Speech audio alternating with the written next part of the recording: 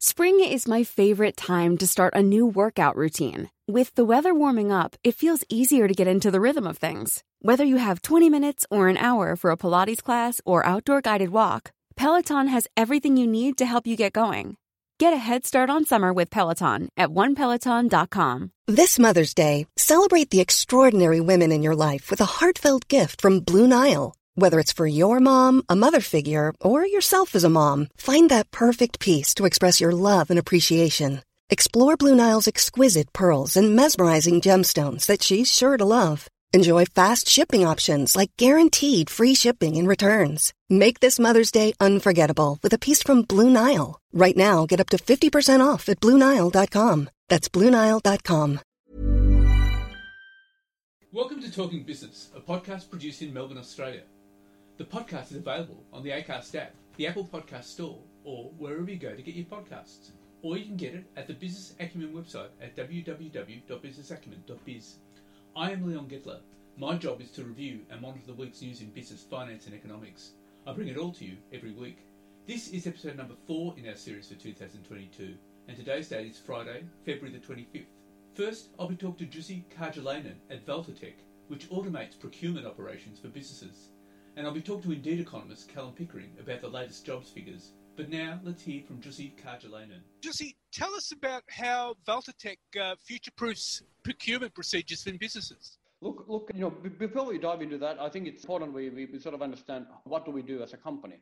So we work with chief procurement officers of sort of mid to large size organizations, and this goes across Asia Pacific. Primarily sort of heads of procurement, heads of finance roles on a process which exists on every company. This is how do they buy goods, services from their suppliers effectively. And so what we do is we help automate all that work that company has to do to, set up contracts with those suppliers, negotiate prices with them, negotiate the product details, what sort of goods or services they're purchasing, and all the way to including the suppliers sending a company an invoice at the end of that, obviously, value cycle or life cycle, to pay for those goods and services. This process pretty much is a standard process, exists on every organization, which we call procure to pay. So any goods, services purchased by the organization. It varies a little bit depending on what industry and so forth, but generally it's there. Now, what we find is that an average Australian organization, this process can be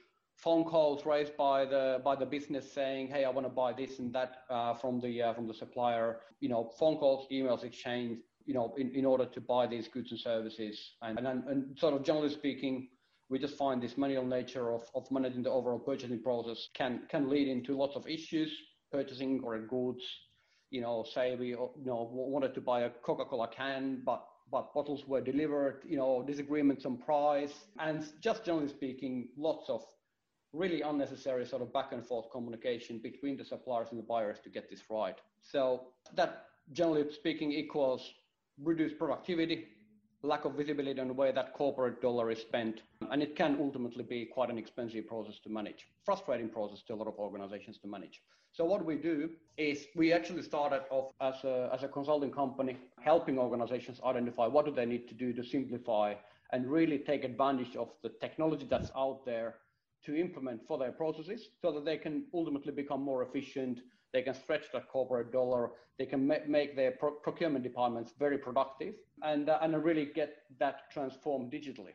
So effectively what that means is delivering more for less, having less people in that expensive back office operation, automating these purchase to pay operations and ultimately increasing productivity of the organization. So basically, because you're ordering material all online, so it's all there in black and white, so it can't be disputed, so there can't be any problems. Is that right? Yeah, I think that's sort of the process element that we fix, absolutely. And look, there can be a lot of disagreements on what's been ordered, what's been delivered, and so forth. And that is a frustrating process, and very error-prone process, especially if you run that manually. So, and if you kind of take a step back and you think of a simple concept of ordering something, it's extremely simple today. If you were Leon ordering something out of eBay, it's not unnecessarily complex. You jump onto a website and you place an order for whatever you're buying, right? Amazon, eBay, what have you. There's plenty of great portals out there that make this process really simple, right? And you don't need an instruction manual in order to do that, right? What we tend to find across organizations is that, through sort of lots of legacy work and sort of old clunky ERP systems and the likes that are being used, the technology is not just there to make, to realize the same simplicity as we get out of eBay today. And there is really no reason with today's technology that you couldn't do that. Most of companies just don't know which way to go. So absolutely, simplification of technology within this space is what we do. But ultimately, we start by first sort of mapping why the process is so complex and how do we simplify it so that we can use that new technology to transform it digitally. And massive returns can be realized out of just bringing that efficiency out. Well, you would have massive overhaul of procurement departments as a result of it, because they would need fewer people for a start.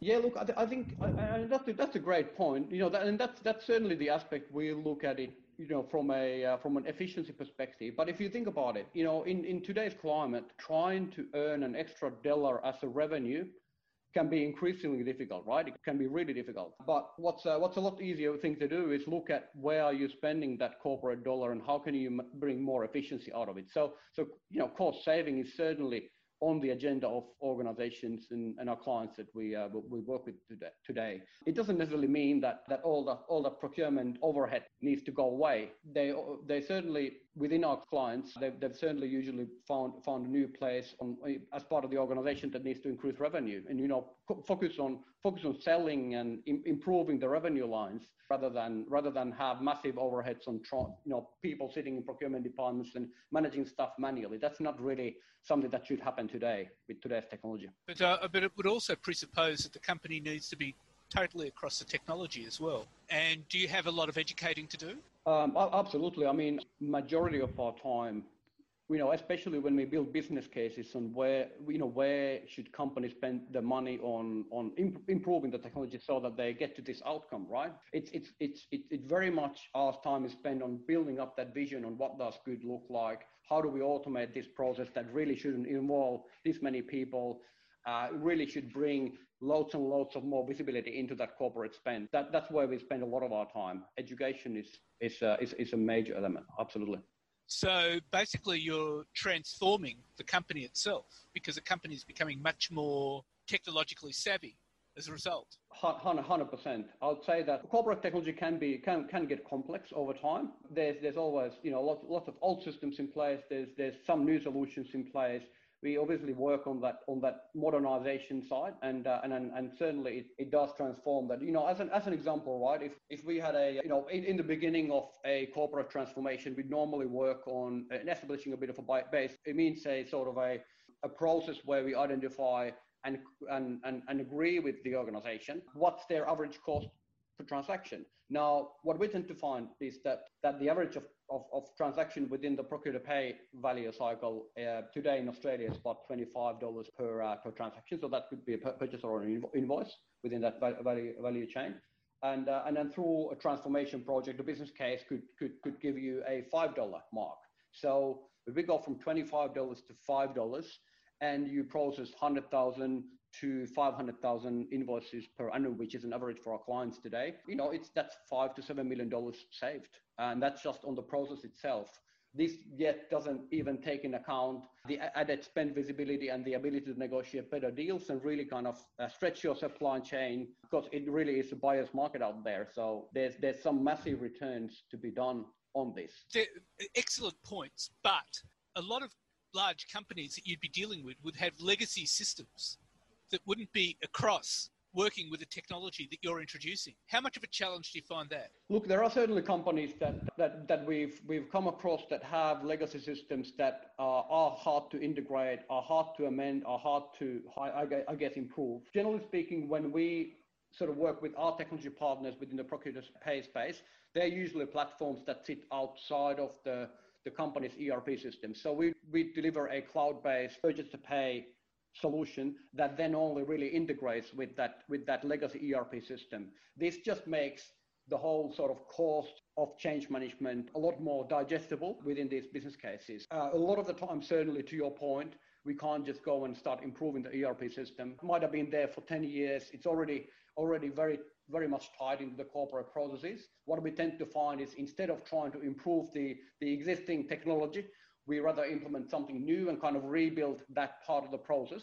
The ERP certainly still owns the corporate core type of capabilities like payments and P&L, accounts and so forth. But that would be fairly challenging because you're actually changing over companies to a completely new technology. And I think companies tend to look at this and sort of overcomplicate things a lot of the time. We've been doing this for a number of years now. It is actually not as complex as it kind of may sound like. If we are just taking the purchase to pay process outside of the ERP system and the resulting payments and the GL still sits in the ERP, it is really a matter of integration, technically speaking. So, and then from a change management perspective, people change, that is, it actually simplifies this because again, we're coming back to the concept of eBay versus, a very complex spreadsheet. Typically, it's a very complex spreadsheet today. It's a complex conversation between the buyer and the supplier. What we are bringing on and we're bringing an eBay or an Amazon type of user experience, it's not really comparable in that sense. And that it actually simplifies the overall process end to end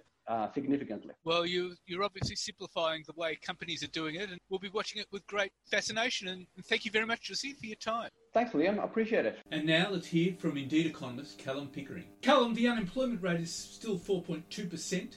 What's your view about that? Well, it was an interesting set of jobs figures because there was a lot of good in the release, employment increasing by 12,900, the unemployment rate holding steady at 4.2. But I think the devil was in the detail.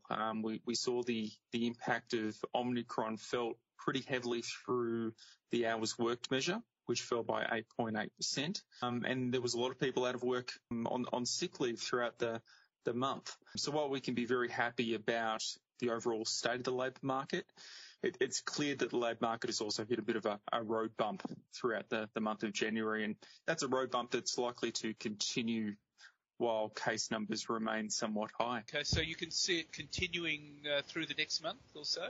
Well, certainly while case numbers are sort of at where they are at the moment, you'd expect that there's going to be an impact on hours worked. So like I said, hours worked in January was down 8.8%, which was a pretty large decline.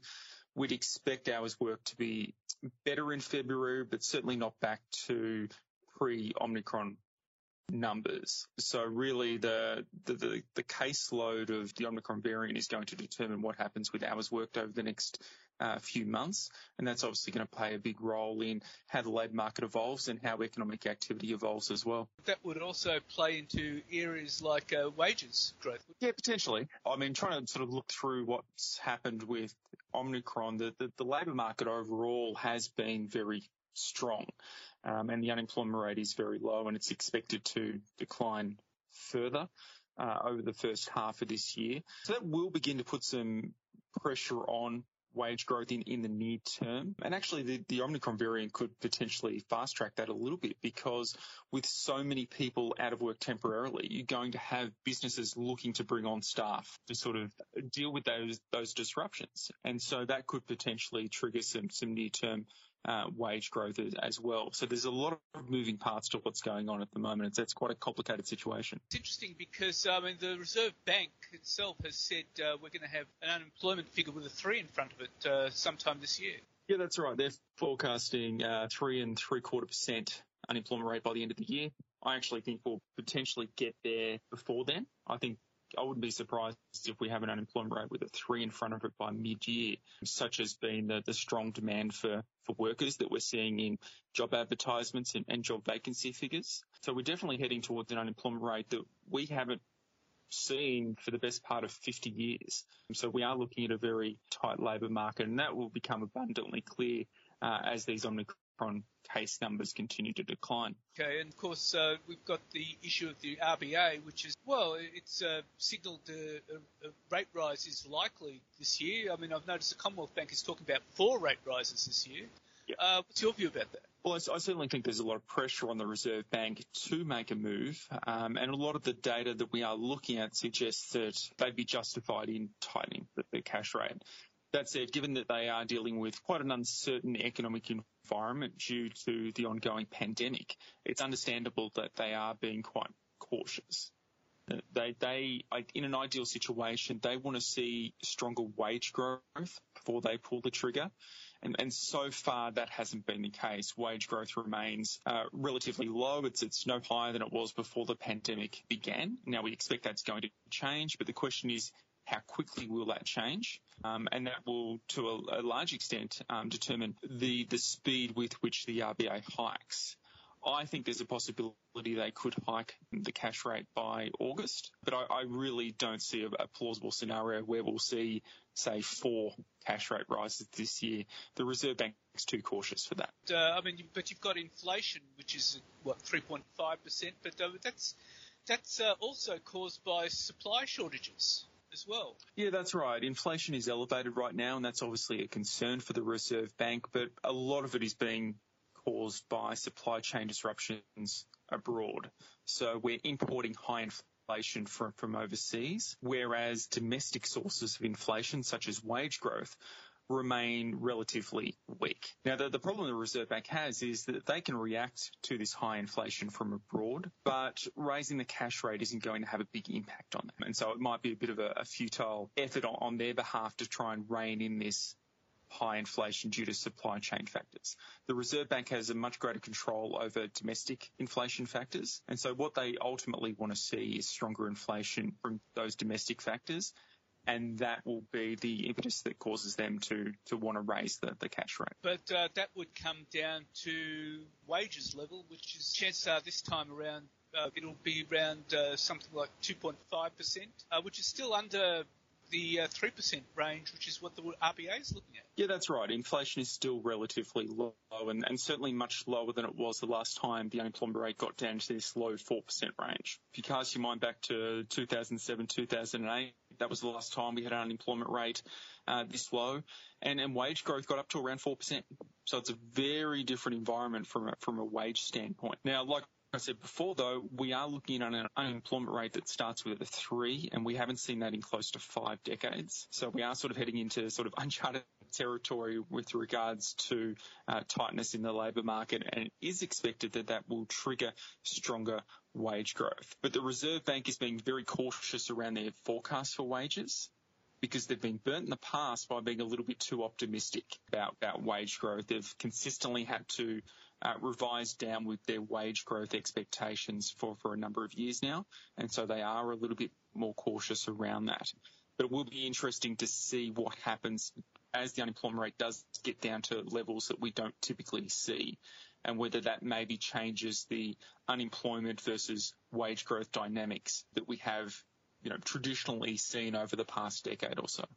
Where do you see wages travelling to this year? I mean, will it be, how high will they get? Well, I think 3% will still be quite difficult, just given how stubbornly low wage growth has been for a number of years.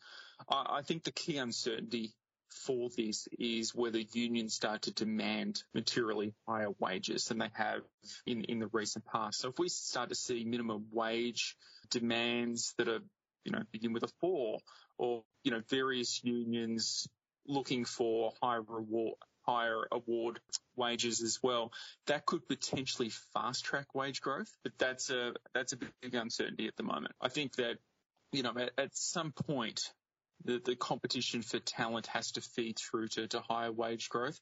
And I do think there's a lot of scope for unions to be very aggressive in what they demand, because I think this is a labour market that greatly favours the job seeker and the existing worker over Australian businesses. So I think they're in control at the moment. And of course, with inflation at about 3.5%, you would expect unions demands would be somewhere around the 4s. Well, they'll certainly be looking to offset that. They won't be happy with a situation where wages adjusted for inflation are in negative territory. And that's where we are right now. So the longer inflation remains in that 3.5% range, it could potentially even go higher. That increases the likelihood that unions start to demand materially higher wage demands. So we could potentially see a situation where wage growth increases because of that higher inflation environment that we're currently in. Well, Callum, look, thank you very much for your time. Thank you, Leon. So what's happening in the news? Well, global stocks tumbled and crude oil prices surged to $99 per barrel on Tuesday after Russia ordered troops into parts of eastern Ukraine. Wall Street also headed lower as traders returned from the holiday weekend. The Dow briefly dropped 700 points or 2% in late afternoon trading after recovering a bit. The S&P 500 was down 1.4%, while the Nasdaq shed 1.6%. European markets were volatile.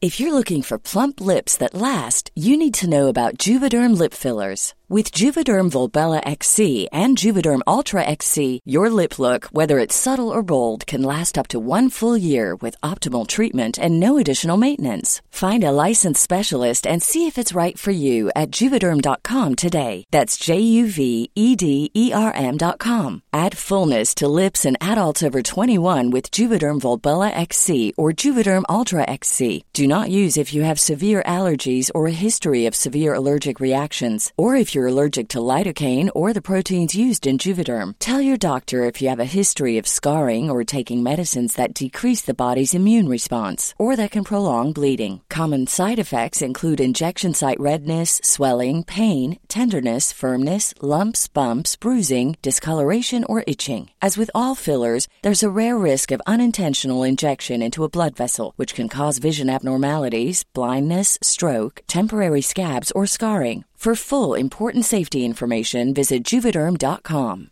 Ready to pop the question? The jewelers at BlueNile.com have got sparkle down to a science with beautiful lab-grown diamonds worthy of your most brilliant moments. Their lab-grown diamonds are independently graded and guaranteed identical to natural diamonds, and they're ready to ship to your door. Go to BlueNile.com and use promo code LISTEN to get $50 off your purchase of $500 or more. That's code LISTEN at BlueNile.com for $50 off. BlueNile.com, code LISTEN.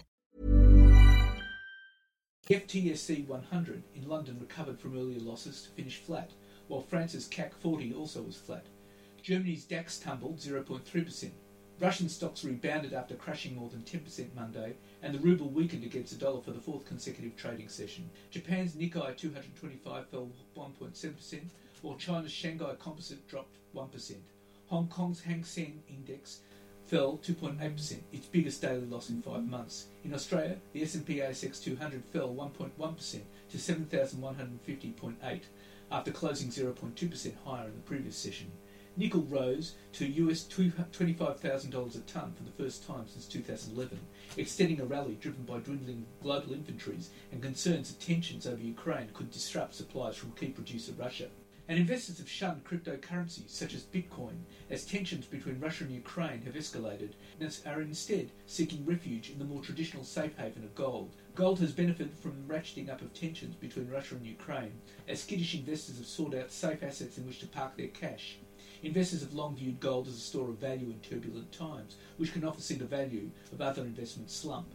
Gold has gained more than 5% this month, easily outperforming bonds and equities. In trading last week, gold futures climbed above US $1,900 a troy ounce, their highest level in 8 months. This has prompted some analysts to predict that gold is on track to beat its August 2020 record of more than $2,000. This marks a distinct change from earlier this year, where many analysts were tipping that the gold price would struggle in 2022, as rising US bond yields would dent the appeal of the precious metal, which, unlike bonds, doesn't provide investors with regular coupon payments. In contrast, the price of Bitcoin has been flat so far this month. Bitcoin is presently trading at just under US $39,000. What's more, the Bitcoin price, which climbed as high as US $45,855 just under a fortnight ago, has declined despite the growing geopolitical tensions. And with petrol prices at record highs and expectations of higher inflation, the ANZ Roy Morgan Consumer Confidence Index, a pointer to future household spending, fell 1.4% despite the easing of COVID-19 restrictions in parts of the country and the reopening of international borders. The survey's inflation expectations index rose 0.1 percentage point to 5.1%, its highest level since December 2014. And Australia's recorded its fastest annual wage growth since before the pandemic. The Bureau of Statistics says base pay grew 2.3%. And Australia is welcoming travellers as the country reopens its borders for the first time in nearly 2 years. However, a sudden recovery seems unlikely given the turbulent climate in the travel industry. Global Data Tourism Demands and Flows database shows that in 2019, Australia received 9.5 million international visitors. Unfortunately, due to the COVID-19 pandemic, this fell to just 2.1 million international visitors in 2020. Finally, after almost 2 years of near total closure to tourists, most of the nation opened to fully vaccinated arrivals from overseas at midnight local time on February the 21st, 2022. While this is a step in the right direction, Australia's tourism industry still has a long way ahead before it can recover from the impacts of the pandemic. And Atlassian billionaire Mike Cannon-Brookes and his business partner Brookfield say they have set aside $20 billion to transition AGL away from coal, vowing to continue to press their proposal with the energy giant's investors despite the company immediately knocking back their $8 billion bid. Mr Cannon-Brookes, whose private business Grok Ventures is a 20% stakeholder in the consortium with Canadian asset manager Brookfield, said he made no bones that the play was about accelerating the world towards a zero-carbon economy. While the federal government remains concerned about the rapid-fire exit of coal from the national electricity system, the tech titan blamed the fossil fuel for recent volatility as old plants, including AGL's, near the end of their operating lives. In a statement to the Australian Stock Exchange, AGL said it had rejected the unsolicited preliminary offer of $7.50 a share, which offered a 4.7% premium on Friday's closing price of $7.16. Including AGL's debt, the offer was in the range of $8 billion. The company said it was not in the best interest of shareholders. Speaking on Monday, Cannon-Brookes said the consortium would continue to work on the potential takeover, which would involve Brookfield and Grok Ventures acquiring AGL's power generation and energy retail divisions, which include coal, gas and renewable energy generation assets. If successful, the new owners would aim to bring forward AGL's exit from coal-fired power. The pair said they could make AGL Energy have net zero emissions by 2035, 12 years earlier than AGL's plan. It would also hold a planned demerger that would have broken off the company's fossil fuel assets into a separate entity to be called Accel Energy. AGL's immediate rejection of the takeover bid on Monday followed Scott Morrison and Energy Minister Angus Taylor warning about a spike in electricity prices if the country's coal power fleet, including the company's major Bayswater and Loy Yang plants, shut earlier than expected. A higher proposal, if accepted by AGL, would place Mr Cannon-Brookes and Brookfield on an election-eve collision course with the Morrison government.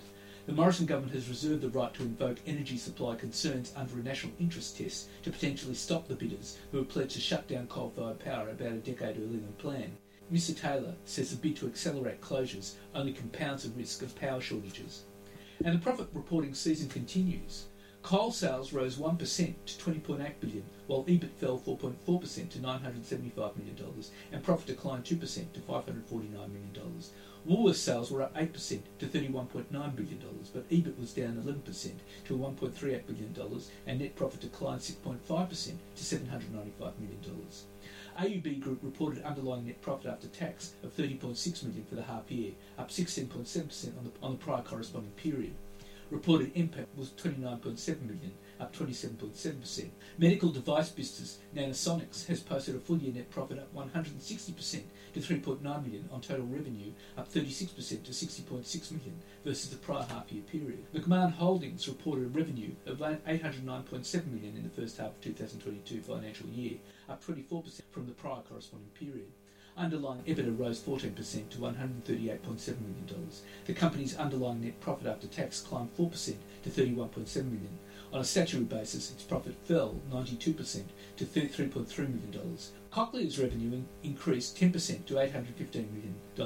Underlying net profit rose 26% to $158 million, supported by a combination of strong sales growth and improved gross margin, with some benefit from lower than expected operating expenses.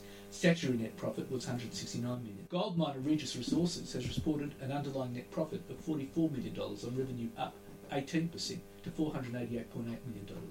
Costa Group's total revenue rose 4.8% to $1.22 billion, while profit fell 22.6% to $52.2 million.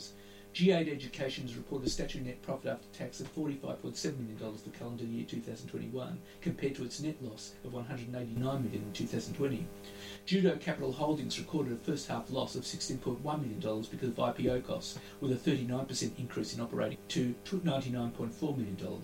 Net interest margin was down 1.9% from 2.02% half on half and 2.73% on an underlying basis, up from 2.65% half on half. Chorus's revenue rose 1% to New Zealand $483 million, while net profit advanced 56% to New Zealand $42 million. A2 Milk's revenue dipped by 2.5% to New Zealand $660.5 million, while profit declined 50.3% to New Zealand $59.6 million. EBITDA slipped 45.3% to New Zealand $97.6 million. BlueScope's sales revenue soared 62% to $9.4 billion, while reported net profit climbed 398% to $1.6 billion, and underlying EBITDA rose 219% to $2.5 billion. Reliance Worldwide reported net profit after tax of $63.7 million for the 6 months ended December 31st, down 3% on the prior comparable period. Altium's revenue rose 27.8% to US $102.2 million, while EBITDA advanced 28.9% to US $34.8 million, and net profit rose 37.7% to US $22.9 million. Macca's rose 80% to $841.1 million, while EBITDA firmed 73% to $101 million. Net profit climbed 79% to $20.8 million. Ampol, the petrol station company, delivered an after-tax profit of $560 million for the 2021 calendar year, reversing a loss in the prior year after generating record levels of fuel sales. Lendlease's revenue dipped 12.4% to $4.6 billion, and it reported a $264 million loss, down from a $196 million profit in the same period a year ago. Super Retail delivered $110.8 million in statutory profit after tax, down 35.9% from the prior year, while sales edged 4% lower for the period. Cooper Energy's sales revenue increased 96% to $94.4 million. The company reported an underlying net loss after tax of $6 million compared to the $17.4 million loss reported a year earlier. Latitude Group Holdings' full-year net profit increased 255%, or 25% on a pro forma basis, to $160 million on a 4.3% increase in volumes to $7.3 billion. Silver Lake's revenue slid 3% to $307.6 million, while EBITDA dipped 2% to $157.6 million, and profit tumbled 32% to $44.5 million. Nuix reported a $2.3 million loss after tax pro forma in the half year ending December 31, down 124.5% on the prior year. Endeavour Group has reported net profit after tax of $311 million for the half year into January, up 15.6% on the prior comparable period. Sonic Healthcare's revenue climbed 7.3% to $4.8 billion, while net profit climbed 22.1% to $835.3 million. Viva Energy's revenue rose 28.1% to $15.9 billion, while profit on a replacement cost basis firmed 473.7% to $191.6 million. Nib's revenue rose 7% to $1.4 billion, while profit climbed 25% to $81.4 million. Home Internet challenger Aussie Broadband has swung to a net profit of $1.4 million on revenue up 46% to $229.3 million for the 6 months to December 31, 2021. Hello World's travel first half loss narrowed to $14 million from $14.9 million as revenue increased 45% to $40.3 million, and total transaction value 60% to $694.3 million. Cenex's underlying EBITDA rose 31% to $30.3 million, while its underlying net profit after tax was $22.1 million, up from $300,000. Group net profit before tax was $600,000 compared with a loss of $900,000 in the prior comparable period. GDI's revenue from ordinary activities rose $28.9 million from $26 million a year ago.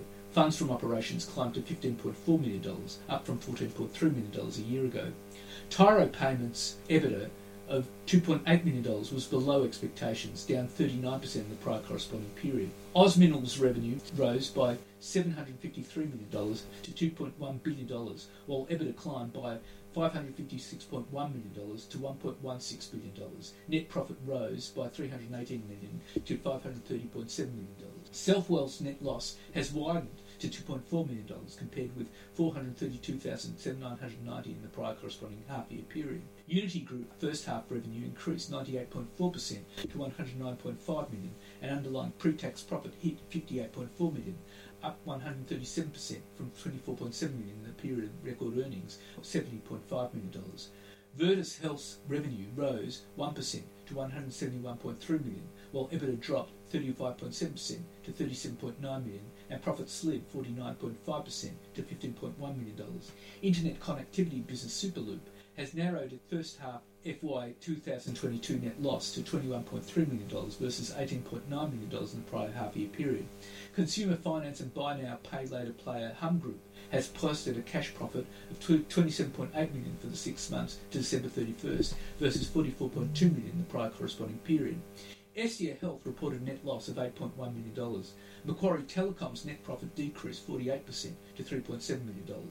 Jumbo Interactive's revenue rose 29% to $52.8 million, while underlying EBITDA climbed 18% to $28.3 million, and underlying NPAT rose 18% to $16.5 million. Illumina grew net profits after tax by a quarter for the full 2021 calendar year to US $187.6 million, that's Aussie $260.9 million.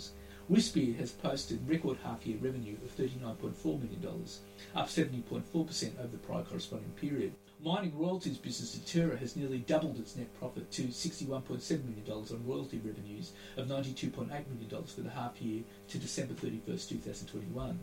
Monadelphous reported a drop in statutory net profit, including reversal of $6 million research and development tax incentive provision in the previous period. Excluding this reversal, interim net profit was up almost 18%, and earnings before interest, tax, depreciation and amortisation rose almost 7% to $60.9 million. Meridian Energy reported net profit after tax of $145 million from continuing operations for the 6 months ended December 31st, 2021, $82 million or 36% lower than the same period last year. Pilbara Minerals revenue soared 393.6% to $291.7 million, a record for the company, while profits soared to $114 million, rebounding from a $21.2 million loss in the first half of last year. Ramelius Resources revenue from ordinary activities fell 9% in the half year to $310.1 million, while EBITDA dropped 3% to $187.7 million. EBIT was down 10% to $106.3 million. The company's net profit after tax fell 10% to $73.4 million. Mount Gibson Iron reported a net loss after tax of $65.6 million for the half year ended 31st of December 2021 on total iron ore sales of 0.7 million wet metric tonnes. Perseus Mining's revenue rose 90% to $545.7 million, while EBITDA climbed 101% to $252.4 million, and net profit soared 159% to $126.9 million. Domino Pizza Enterprises' first half revenue increased 10.2% to $1.21 billion, and net profit fell 6.9% to $89.1 million. PSI Insurance reported a 28% increase in underlying revenue to $119.7 million and a 42% increase in underlying earnings before interest, tax, depreciation and amortisation to $40.7 million in the half year to December 31st. Footwear retailer Accent Group has posted a half-year net profit down 72% to $14.8 million on sales up 12.2% to $536.5 million for the 6 months to December 31st, 2021. Macmillan Shakespeare's revenue rose 25.8% to $311.6 million, while net profit rose 18.1% to $30.1 million. Underlying net profit was down 6.5% to $40 million. Regis Healthcare reported net profit after tax before amortisation of operational places of $10.6 million for the half year ended 31st December 2021. Net profits for mining group Santa Barbara fell 62% to $13.9 million, and revenue eased 9% lower to $325.6 million. WiseTech Global's revenues rose 18% to $281 million, while statutory net profits soared 74% to $77.4 million. Underlying net profit firmed 77% to $77.3 million. Fund manager Australian Ethical Investments has posted a net profit up 3% to $5.5 million on revenue up 35% to $35.2 million for the 6 months to December 31. Carbon Revolution reported first half revenue of $17.6 million, up 2.3% on the prior corresponding period. Underlying revenue increased by 39%. The company's net loss after tax for the half year was $21.8 million compared to $14.8 million in the prior corresponding period. Stockland's revenue climbed 0.5% to $1.88 million, while net profit soared 149.1% to $837 million. Real estate investment trust Scentre Group posted operating profits of 10.8% to $845.8 million in the full calendar year of 2021. APA Group reported a net profit of $155.6 million, rebounding from a $15.5 million loss a year ago. HT&E's net profit before tax climbed from $18.5 million to $32.6 million. Net profit after tax for Integral Diagnostics fell 48.7% to $10.2 million for the period, while revenues inched 5.7% higher to $181.5 million. Bubs Australia reported its first half EBITDA profit of $1.2 million and record gross revenue of $38.5 million, up 73% on the prior corresponding period. Worley, the engineering company active in the energy industry, grew net profits after tax for the financial half year 90% to $114 million. Propel Funeral Partners Pro, former operating net profit after tax was up 30.4% to $7.8 million. Sydney Airport reported a loss of $266.9 million for the year. Universal Stores reported a decline in gross profit to $61.2 million from $67.9 million for the first half of 2022. Servcor's net profit before tax was $16 million for the first half of 2022 financial year, and statutory net profit after tax was $13.3 million. Helios's revenue rose 44.2% to $1.34 billion, while profit climbed 271.3% to $233.2 million. 29Metals' full-year revenue increased 38% to $600.8 million and reported net profit of $121 million. McPherson's reported a 7% increase in sales revenue to $108.8 million in the first half and underlying profit before tax of $6.7 million. Karoon Energy reported a statutory net loss after tax of $9.7 million. Schaefer Corporation announced profit after tax of $6.5 million for the first half. Lycopodium generated revenue of $102.4 million and net profit after tax of $15.3 million for the 6 months ended December 31st, up 71% and 6.3% respectively. And that's it for this week. And next week I'll be talking to Lambros Photios, founder of Australian software development company Station 5, who's warning Australian universities are failing to keep pace with advances in the IT industry, fueling a growing skill shortage in the sector. And I'll be talking to AMP Capital Chief Economist Shane Oliver about his assessment of the profit reporting season so far. In the meantime, you can catch me on Facebook, Twitter, Instagram and LinkedIn. And if you want, leave a comment. Wishing you all a safe and healthy week, and looking forward to bringing you Talking Business next week. Hey folks, I'm Mark Maron from the WTF Podcast, and this episode is brought to you by Kleenex Ultra Soft Tissues, your ally to help tackle your allergy symptoms this season. I love the change of seasons, but nobody loves pollen and all those other things floating in the air that make you sneeze during this nice weather. Kleenex Ultra Soft Tissues are hypoallergenic and allergist approved, so fight back against watery eyes and runny noses without worrying about irritating your skin. For this allergy season, grab Kleenex and face allergies head on. Confidence starts with loving who you are. And when your skin feels nourished and glows on the outside, you naturally radiate confidence from the inside. Give your skin a glow up with Osea's clinically proven Mega Moisture Duo. This ultra-hydrating body care features two of Osea's best sellers, Undaria Algae Body Oil and Undaria Collagen Body Lotion. These seaweed-powered heroes use skincare-level ingredients normally reserved for your face for results you can see and confidence you can feel. Osea has been making clean, clinically proven seaweed-infused face and body care products for over 28 years. This luxurious skincare is vegan, cruelty-free, and climate-neutral certified, so you never have to choose between your values and your best skin. Glow from the inside out. Get 10% off your first order with code GLOW at OseaMalibu.com. That's OSEA Malibu.com, code GLOW.